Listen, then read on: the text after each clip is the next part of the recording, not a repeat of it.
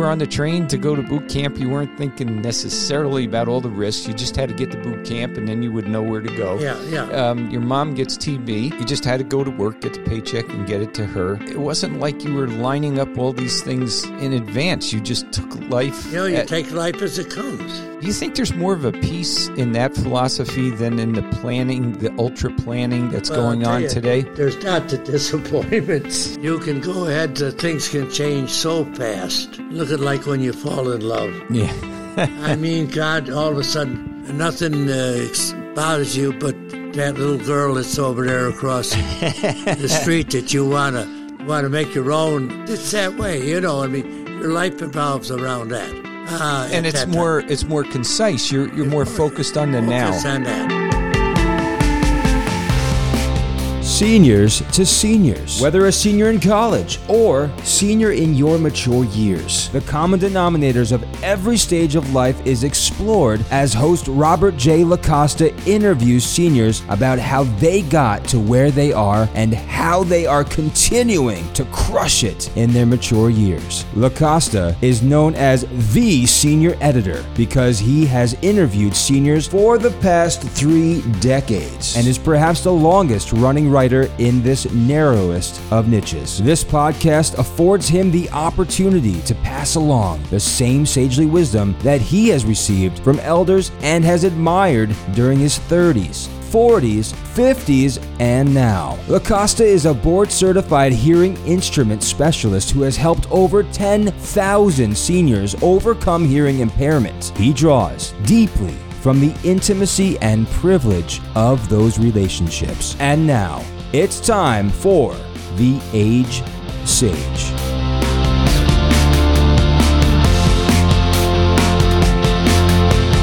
And welcome to The Age Sage and part 1 of a 2-part series with guest Bill Scharoun.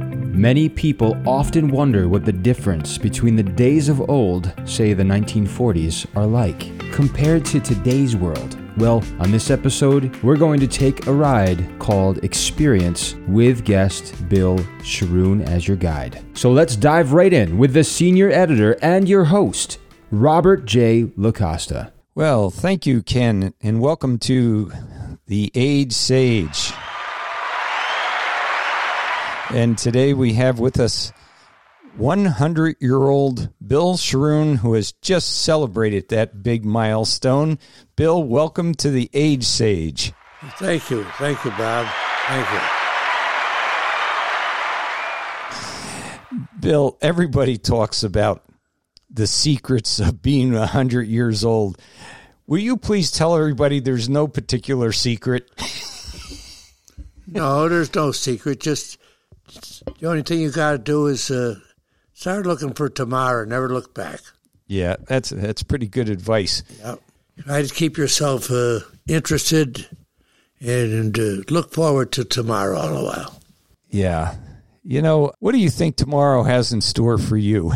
Good knows. I got my son coming over, and God knows what we'll do. There you go.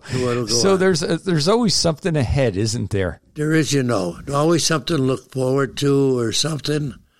Like I got a trip with the railroad group going down in April.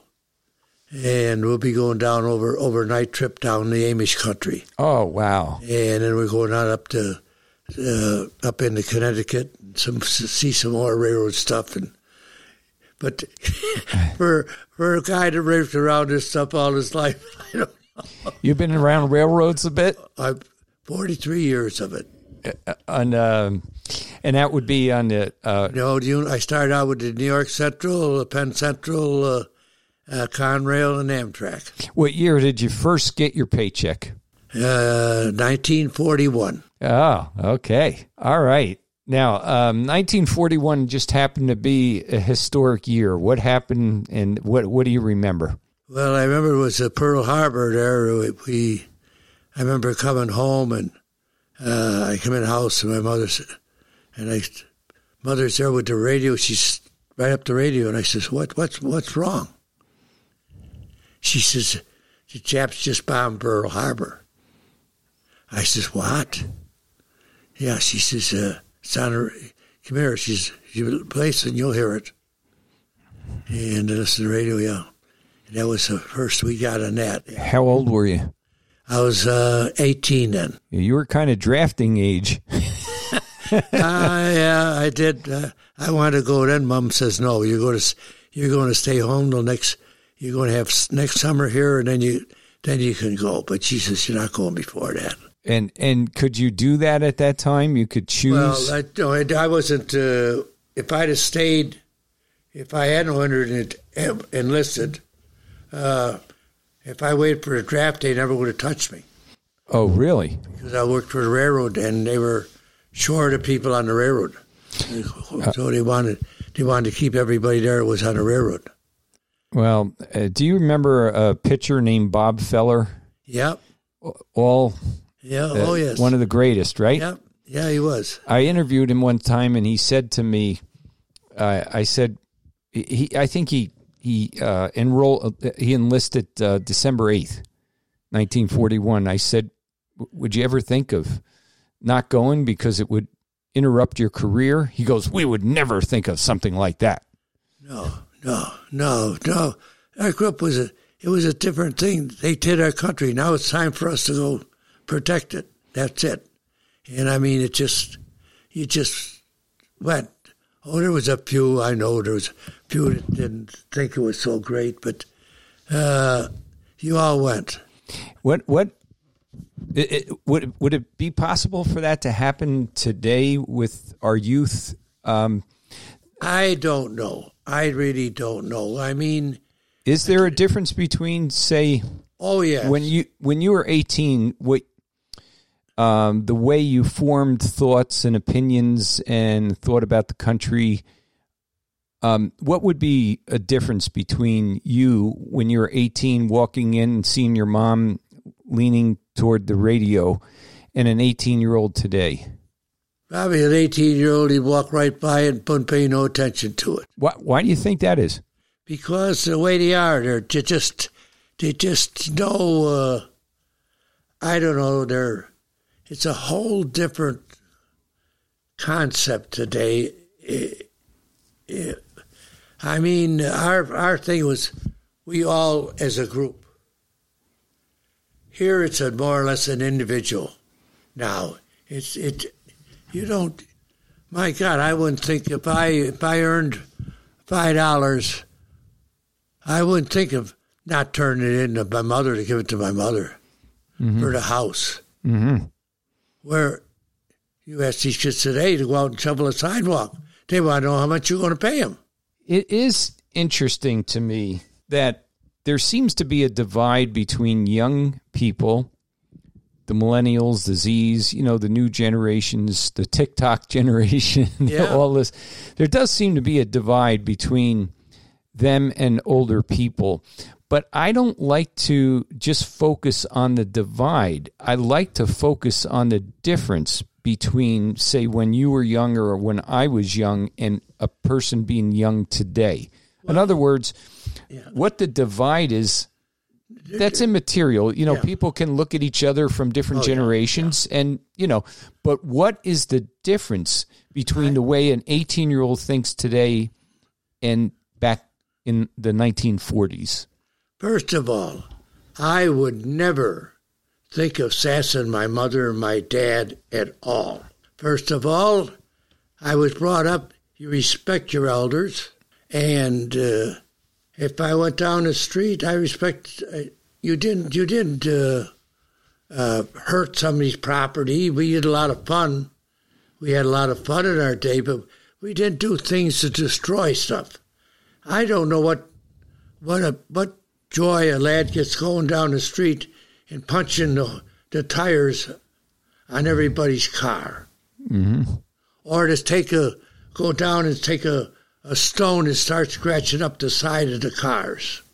What kind of a thrill is that? That's destructiveness. And that's just the beginning. We see, unfortunately, we have cameras everywhere, and now we're seeing people beat up people in broad daylight. First of all, I think the problem is the parent is no longer in control. Who is? Who is in control? Well, first of all, I know we can't hitting children is not the answer. Corporal punishment. Yep. Corporal punishment. But, God, a little tap on the backside when you're about 4 or 5 or 6, boy, it makes a big difference when you get 10 and 12 and 13. I think what happens with a 4-year-old is very simple. If the relationship between the parent and the child is proper and loving, the 4-year-old whole world is the mom or the dad. That's their whole world. They don't have a bigger world. No. So a swat on the tush means displeasure. Well, you don't want to displease the one that loves you the most and that you love. Yeah. It's I mean, you don't have to hurt the child. It's just that you let them know that what they did is wrong. So that's called discipline. That to me is, yeah, and yet you go out and do it today, and you'll have the police department on your neck, and you'll maybe end up in jail before you're done. How did that happen? You've gotten to see a few decades of change. How did that happen? It couldn't have happened suddenly. No, it started over with, I say, a bunch of people just to swap. They just, you can't do this, you can't do that. You can't do this to a child, you can't do that.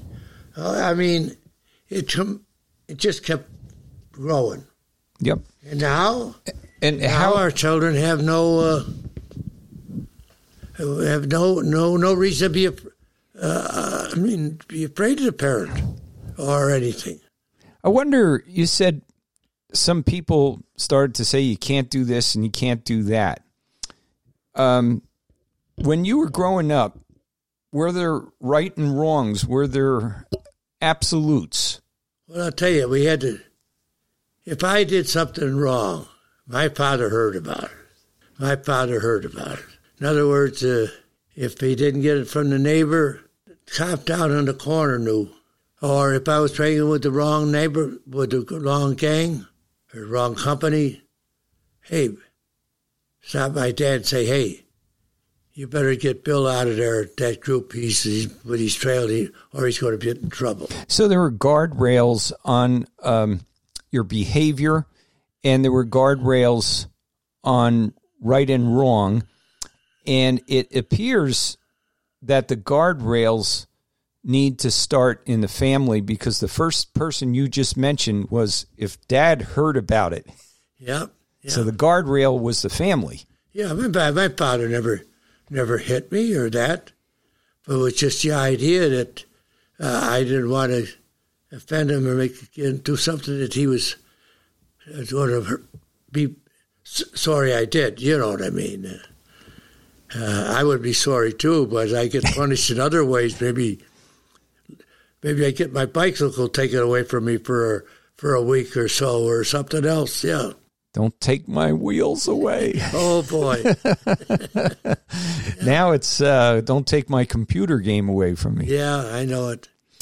Do you think anything will cycle, no pun intended, back to some of the things that we enjoyed, the fresh air, bicycles, or some of that lost on children forever because of the quick-paced technology and the organization of soccer or ballet or gymnastics or lacrosse or whatever the thing is? Will there ever be a little bit more space in the little guy or the little girl's lives to just go on a bike or explore or have 2 or 3 hours of free time? Just I don't know, Bob, but I know this much.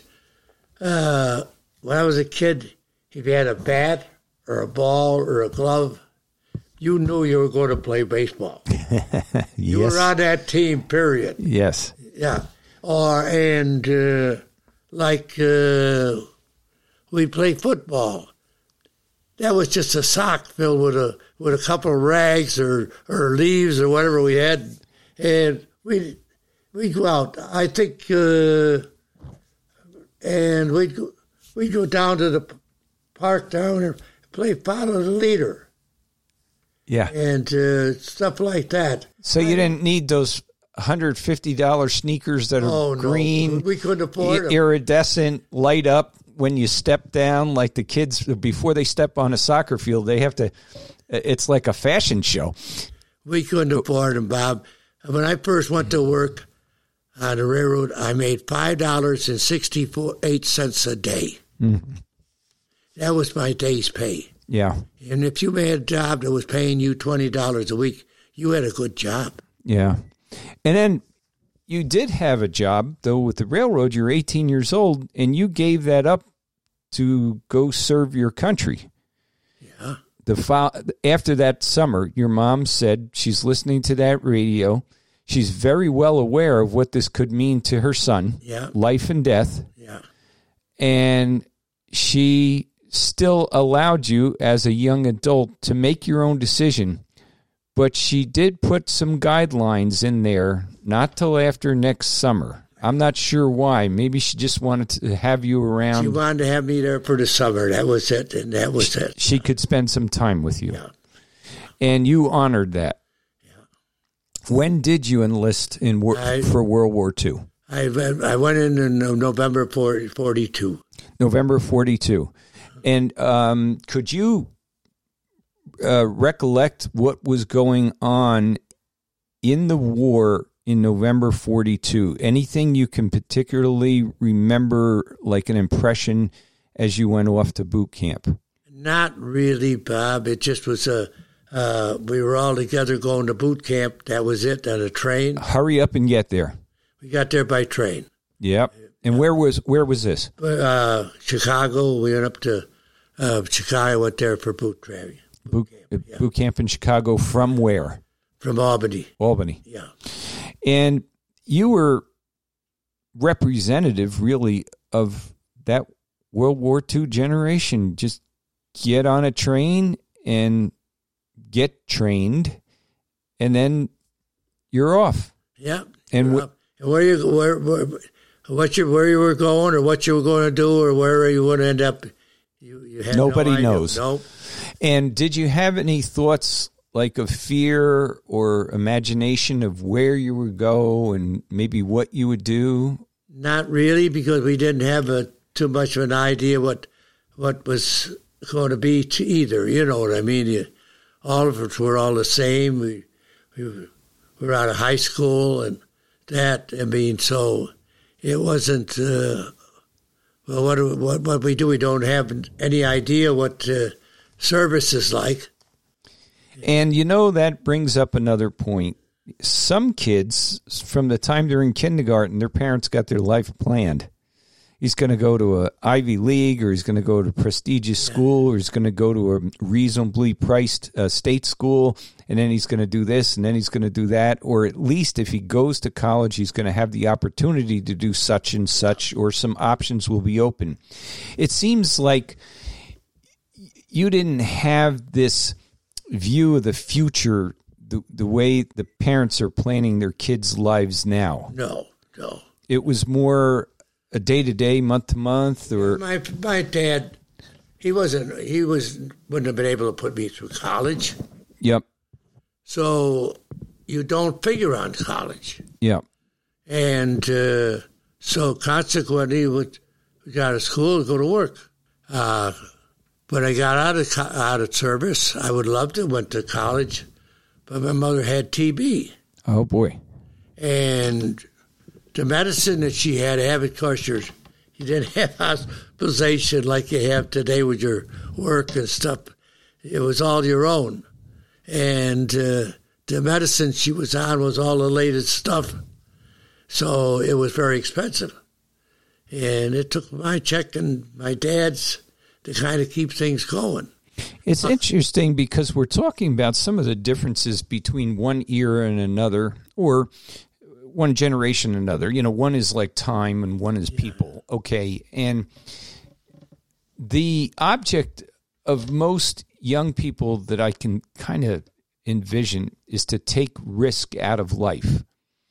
And yet you guys didn't really, like when you were on the train to go to boot camp, you weren't thinking necessarily about all the risks. You just had to get to boot camp, and then you would know where to go. Yeah. Your mom gets TB.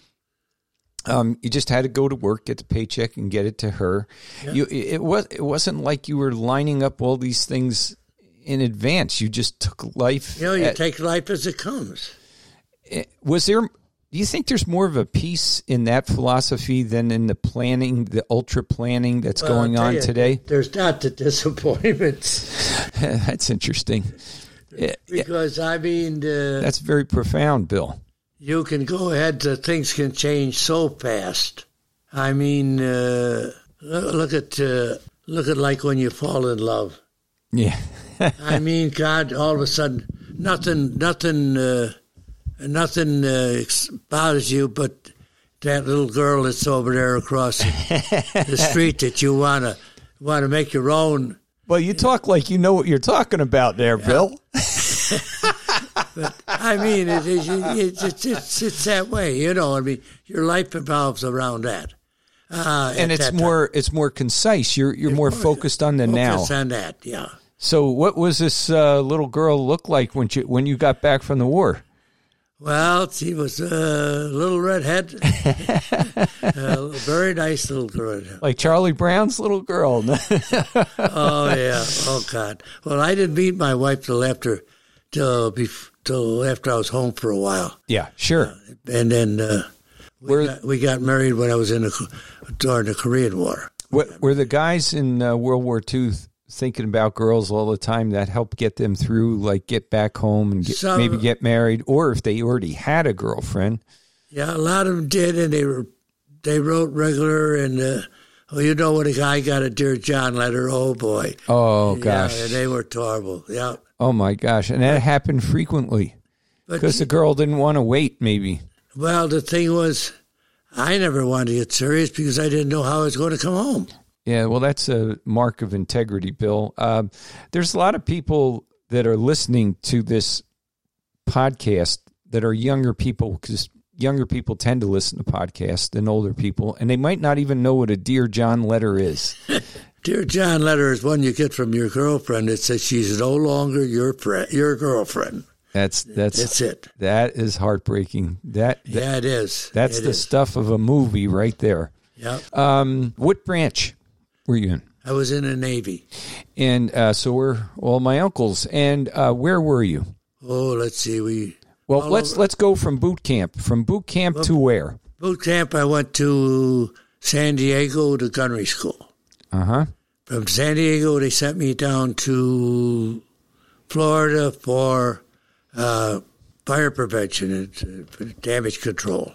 And then they sent me back up to Norfolk, and I picked up the crew for the ship. And then we went to New Orleans and outfitted the ship there. Our ship was built in Bay City, Michigan, and they floated it down to Mississippi and outfitted it the rest of the way down into New Orleans. So it was brand new. Yeah. Boy, they were putting out planes and boats like no tomorrow. They put out 563 of those DEs altogether. What's a D? A D that's a small destroyer. They were used mostly for convoy work and patrol work. So they were more mobile than the big ships, and they could be in several destroyers in a row. And could they also accompany a bigger ship, or? Well, first of all, they weren't fast enough to operate with the fleet. In other words, our top speed was about 22 knots. Yeah, 22 knots is pretty close to 20 miles an hour, kind of. It's over that. Over that. Yeah. But I mean, it's just that we couldn't operate with them. We were great. We did a lot of convoy work. A lot of. What was the purpose of the convoy work? Well, it was to protect them from submarines. The Japs had a lot of submarines too. They did. They had a big base up at the Truk Islands. That was their home base, more or less, for their subs. And they had big base up there. And so you guys could take out a sub? Oh, yeah. Oh, yeah. Were you ever on a boat that took out a sub? No, we thought we got one a couple of times, but it wasn't positive. Yeah. Yeah. I mean, a sub could take you out. Oh, yes. Oh, yeah. So you're floating up there, and you were always wondering. Well, the only thing is, our draft was so shallow. Mm-hmm. In other words, we only about 8 foot in the water, maybe a little more, with the DE, where we could go ahead and if we were bobbing, it was awful hard to figure out where we're going to be at that time, because you bob more than that sometimes. Yeah. Yeah. And, but the DEs were great. Oh, the DEs were great. When we first went into the war, we had the old four stackers with destroyers, and they were coal or oil, and they could only go from here to Iceland. From Iceland over into New England, they were on their own. And the Germans just had a feast on our ships. Yeah, I remember reading, how many destroyers did they get? Would you get? It wasn't destroyers they got so much as it was they didn't want the destroyer. They wanted that cargo ship. They want the cargo ships, and if they could get accidentally a civilian ship, that would be cool too. Yep. Because that's like the older form of terrorism. You get innocent people, and then everybody's scared. Yep. The memory of first getting onto that brand new ship that floated down from Michigan, that would have been 1943. Yeah. What do you remember? What time of year? It was in the fall. It would have been more or less the summertime. We started out there, and we went down to we went on a shakedown to Bermuda, and then we came out of Bermuda, and then we went up into Boston. Mm-hmm. So it was right around in between late summer and early fall of 43. Yeah. And where'd you go after Boston? We went down through the canal out in the Pacific. We stopped at Bora Bora, and then we picked up the 7th Fleet at Truk. They were doing operations there with on the submarines, pens, and so forth. So they pulled us in, and we operated with them for a week or so, and then we pulled off from them, and then we went on down to into Bougainville. Mm-hmm. We went down there to where's that? I'm not. That's close to Australia. It's down that southern end now. Did everybody's blood pressure go up a little bit as you get further and further out to the Pacific Fleet? Nah, I don't know, because it's all new, and everything is new. You're just and you're still 19 or 20 years old. You're still a kid, I'll tell you, I think one of the scariest nights I remember, we were what we call a slot. That was what they run up from Bougainville up to New Guinea. Mm-hmm. You had the islands in there, and we're patrolling in there. And it's a night that it would have been ideal if it was a movie. Yeah. It was raining. And GQ goes down, General Quarters. We come up, and the captain comes over the radio, and he says, "We've picked up a large ship. We don't know what it is." He says, "We're preparing for a torpedo run." Well, a torpedo run, when you go in straight, but when you make that turn, you're broadside. Oh. And man, that's the end of you as far as that's concerned. That's a big target. That's a big target. And so we started, but luckily it turned out to be one of ours, and we all,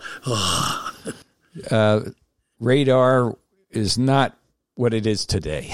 Oh, no, radar was only good for about 20 miles. Yeah.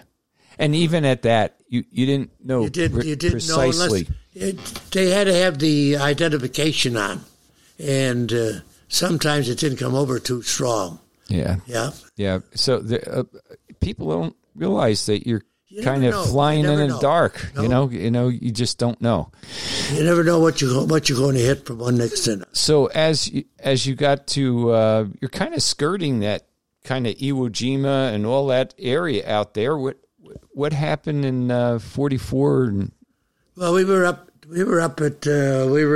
in Guam. They put us up at Guam. Yep. It was last night. And there we stayed on patrol because they had the big repair facilities there at Guam. Yeah, which would have been a target for the Japanese. Yeah. So we were there. We put two of us on patrol there all the while. It's amazing when you talk, Bill, that a lot of people who grew up in the 60s and 70s, there was still an awful lot of World War II films, and you get into the action. But what a lot of people don't realize about the armed services is there's so much support facilities and jobs that support our ability to do the big action things, which Guam, as a repair, and it's a unique position in the Pacific, that would be a prime target. You got all that through. I mean, you got so many different people working. My God, the fellas that were on station on these islands, they never got this off the island. Never said they were there for the whole war. Yeah. And that circles back to what you were saying about maybe the difference between today and yesteryear. One being more individualistic, our 21st century with phones that we can just kind of zone out on. We can just be individual. And the unity that you were talking about, one for all for one kind of thing back in the 40s. Boy, is that a big, big, big divide. It is a big divide. I don't know what happened. I don't know how it happened.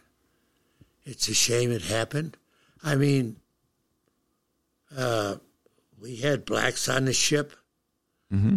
Hey, I would say 99% of us on that ship. We thought those blacks were just a shipmate just as much as anybody else was. Yep. And we used to kid and have a lot of fun. And that, we get them down there, get them in a poker game or well, and I mean on Liberty, you didn't think anything about what the heck. Yeah, I think there was a looseness to when you grew up and when I grew up that you could tease about differences. Oh. Like me being an Italian. How do you stop an Italian from talking? Yeah. Tie his hands behind his back. You know, that kind of thing. If it got mean, obviously, and there were plenty of that for the African Americans and some of the other ethnic groups, and the Italians were part of that, believe it or not. But a lot of people don't realize how distasteful Italians were to a lot of Americans. They just were back then. I know it. I mean, it's true. I think about any nationality came over here. Mm-hmm. They had tough going when they come here. Yep. The Irish, they had tough going. They were looked down upon. And you had the Germans. They come in, mm-hmm. and they had tough going. Yep. And then in World War I, World War II, the association with Japanese, Italians, Germans, anybody who was with the Axis and the Allies, the conflict there, then they were looked down upon. The Japanese are well documented what happened to them. So yeah, that's interesting that on a ship, like on a ball team, it is one for all for one. You got to play together. You got to play together. If you don't play together, the team is no good. But Bill, you have a unique perspective that most people do not have, and that is you have 10 decades to kind of view this chasm or change, I should say change that has happened. Most things do not happen overnight. Now, Pearl Harbor happened overnight, but not a lot of things in terms of philosophy, in terms of absolutes versus relativism, just different ways of thinking. Usually that does not happen overnight. I don't know what's happened, and you've already admitted you don't know what's happened, but you know that you see a difference. Well, first of all, the children children today, they don't have the opportunity that I had. I had a paper route. Me too. Yep, we worked the paper route. We knew how much it was to make a dollar. Boy, we worked to get that dollar. You separated those pennies and the tips. It's up, boy.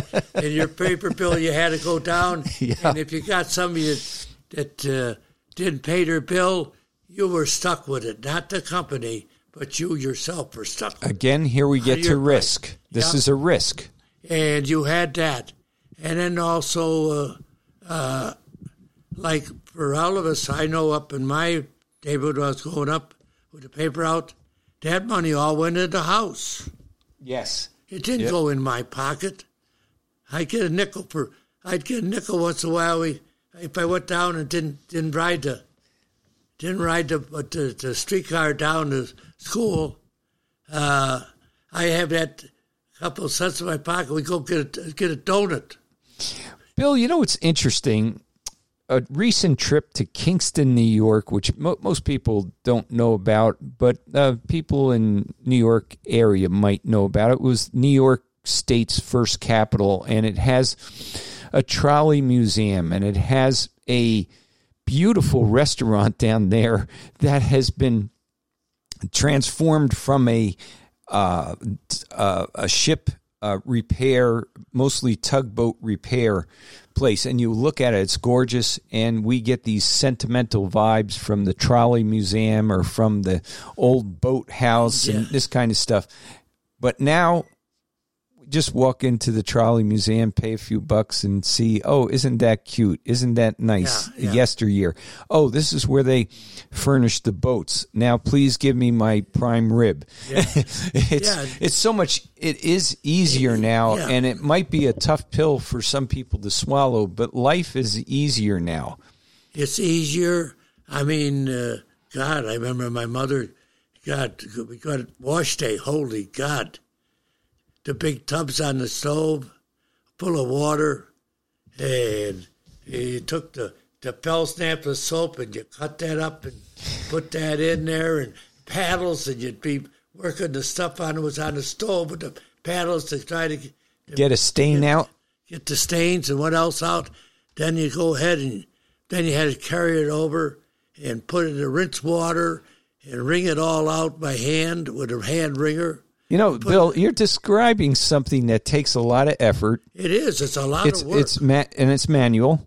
Yeah. And usually if something takes effort and it's manual, it takes time. And it's very interesting for me as your junior, you're my senior, to think about the concept of you didn't have time to think about some of the dumb things that people have time for now. No. They have literally hours to go on Facebook, Instagram, TikTok, and view kind of nonsensical, immaterial things. They have time to do this, and I don't know what that does with a head when there's too much empty time in your schedule versus chores. Yeah, because in those days, like you went up and you had to go up to the ice house to get ice. You get the chunk of ice and bring it down in your cart for the ice box. Yeah, and things like that. We have plenty of ice houses along the Hudson River up here in upstate New York. I was so born up in Syracuse. Yeah, and but I mean it was in wintertime. Hey, a foot of snow didn't mean nothing. You went to school. Didn't make no difference how cold it was or what it was. Why would, besides the bus routes and insurance. Why would they cancel schools so much and work it in that you have 12 snow days? How has life gotten so risk-free? The first thing was when they centralized the schools, they took the power away from you and I. That's interesting. Before that, I knew who was on the school board. And I could go down and say, hey, Bob, that stop you got up there for those kids, that's not a very good spot. They come around that corner a little fast. Could you get it down a little bit and bring it down maybe about 500 feet from where they are? A bus stop? Yeah. Okay. And have them pick them up there. So control. My control was there. I could talk to them. Now you call them up. Oh, I got to think of the whole district. I can't just think about you. Yeah, I imagine as you lose control, power goes right up the ladder to, say, a superintendent or a school board or a principal. There might be some unilateral kind of... Yeah, I remember they were putting the Urbana school in. They were voting on that. And I happened to be in a hallway around from the water park on the other side of it, just around the corner. This lad from the education department was talking to a teacher. And he said, if they don't approve it this time, he says, we'll put it up without the furniture. Say that again. What do you mean by that? In other words, the school budget had been voted down before. In other words, and they put up again and put it down. He says, if it doesn't go through this time, he said, we'll put it up without any furniture. So they were going to do it no matter what. They were going to get that centralized school in there no matter what. That's the only way your politicians could get in there. Yeah. Yeah. I imagine we have seen that in elections where school boards and what curricula or, I guess parents just wanting to retrieve the control. Do you think that control... we see all the time, Bill, we see farm-to-table restaurants. Yeah. That's big right now. Support local businesses and all this kind of thing, which is fantastic. But do you think we'll also someday see the return of control of children to their parents? Or is that gone forever? Well, first of all, I would like to say this. When we centralized the schools, I remember I was in Ravina Queeman School. Which is south of Albany, New York. And Deezeroth was the principal. And I had to go over there to see him about something. And he called in, and I think Queeman's Hollow had just come into the school. They were centralized school. Mm-hmm. And, he was so happy. And I turned to him, and I says, what course what new course you going to put in? He almost threw me out of the office. Why? Because that was unheard of. They weren't going to put no courses in. Just what they had. No new courses? That cost money. Oh. So I don't know what the reason was, but I thought, well, maybe they put in a home economics class or a typing class, something that they didn't have. Didn't require a lot of extra expense. Exactly. But would help people, the children anyways. But right now, we used to recite the parental allegiance every day. Yeah. We sang the Star Spangled Banner at all our meetings. We did, you didn't, I don't know, you didn't dare sass the teacher back. No sass in that teacher. Oh, no. She's a boss, that's it. Mm-hmm. You good. And I don't know. It's just got out of hand altogether. Do you remember, again, getting back to your 10 decades of life here, do you remember milestones along the way where America or maybe the world took some turns that have contributed to where we are today? I don't know. I don't know. It was around Dr. Spock's time with his books. That would have been, I think, the 50s and the 60s, right? Yeah. And he started this, you don't... No discipline. You don't do this to a child. You just talk to him. It's all this stuff. It doesn't work. Where in the world did... How did parents get snookered by people who all of a sudden said something that has worked for 6,000 years or whatever through every civilization, parenting, a little tap on the butt, discipline, punishment, go to your room, no bicycle. How did parents get snookered by these guys saying, "Oh, that's old-fashioned, so you can let the kid just do what he wants"? And then, let me put it this way: they put in a lot of pictures of children battered and what else. And run them out. Got all the sympathy for the children. So they took the exceptions to the rule. They took the exceptions to the and rule. made that the main norm. Just like if you go out here and you could see it with all your things that are donations. Look for donations.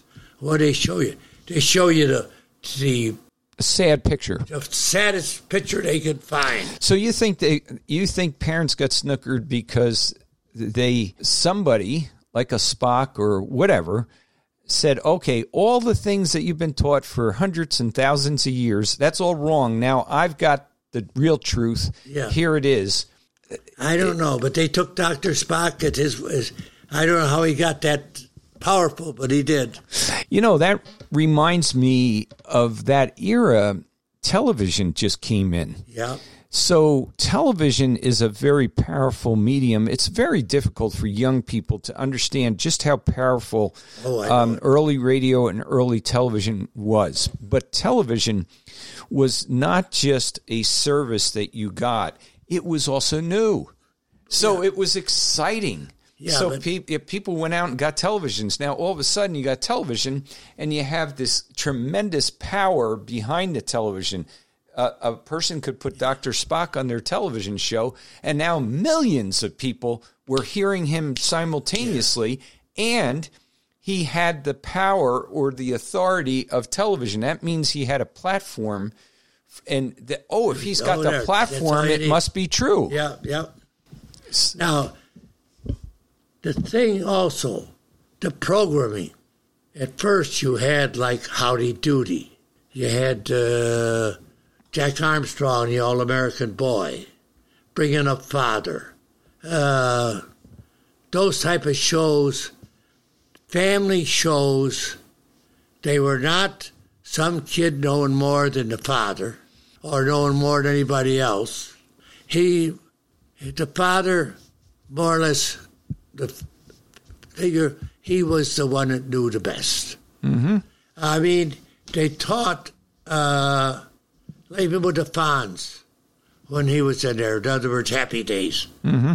There was nobody sassing their father or giving him a hard time. And that was only 40 years ago or 50 years ago, I think. Yeah, the Fonz is Happy Days is a show, for those who don't know. Now you walk in, now you go to the store, and some kids say, "I'm not going to do that."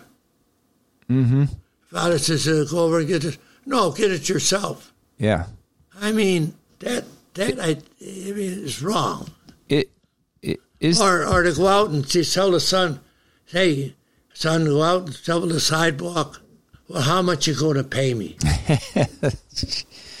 You don't realize he's getting... And then back then, the father would say, "Well, then, how much do you want me to charge you for your room and board?" He would say, "Do you want to eat this week?" Yeah, right. Yeah. Put some value added to the argument.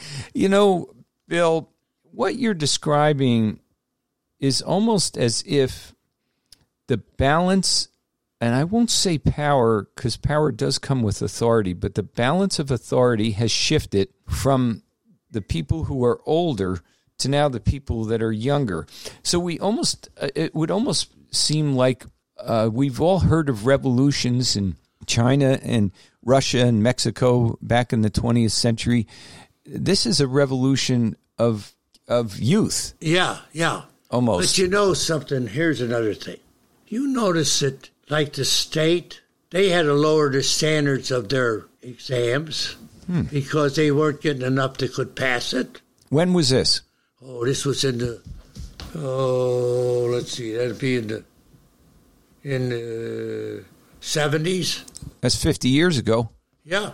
They started, your colleges did the same thing. They lowered their standards so they could get more in.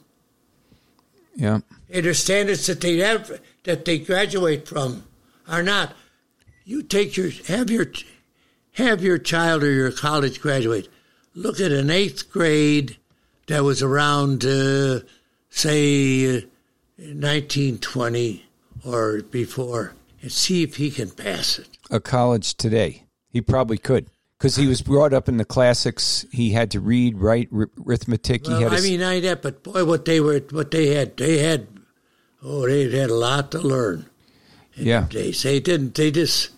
It was a lot there. I grew up in the 60s and 70s, and I grew up with a Catholic education in New Jersey, and the nuns were pretty particular, fastidious. You had to get everything done, and you had to learn it. You had to master it.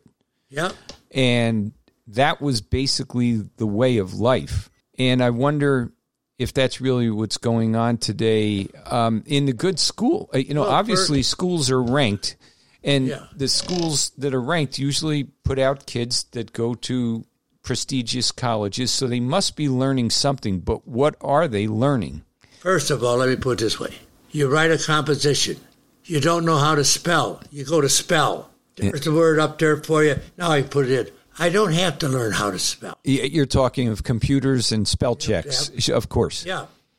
The same with how many know how to write a business letter today? Yeah. I mean, I guess if I was a young person, I would just postulate that I don't need to spell because it's all taken care of, and in the end, it gets done.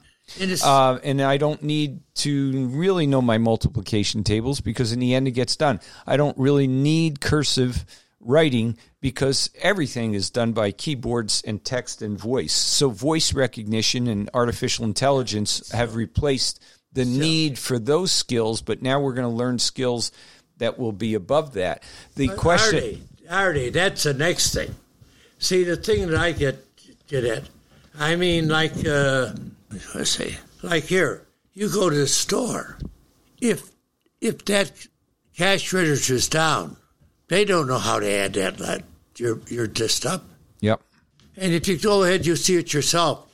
You give them some, and you say, "Well, it's the bill is $7." I know where you're going. Yeah, I'll give you 2 5s. You give me 3 back. Yeah, I see the blank stares at the young people trying to make change. 36 cents? No, it's 43 cents. Oh, you're right. Yeah. I mean, but they just do not know it. Yeah. And the same thing with writing. Now, I mean, they don't, they print, they don't write. Well, as you heard on this episode, there are certainly differences between the so-called days of old and today's world. And we're going to pause right there. And Robert J. LaCosta, your host and the senior editor, is going to pick it up again with guest Bill Scharoun on the next episode. So until next time, thank you so much for tuning in, and we'll catch you next time right here on The Age Sage.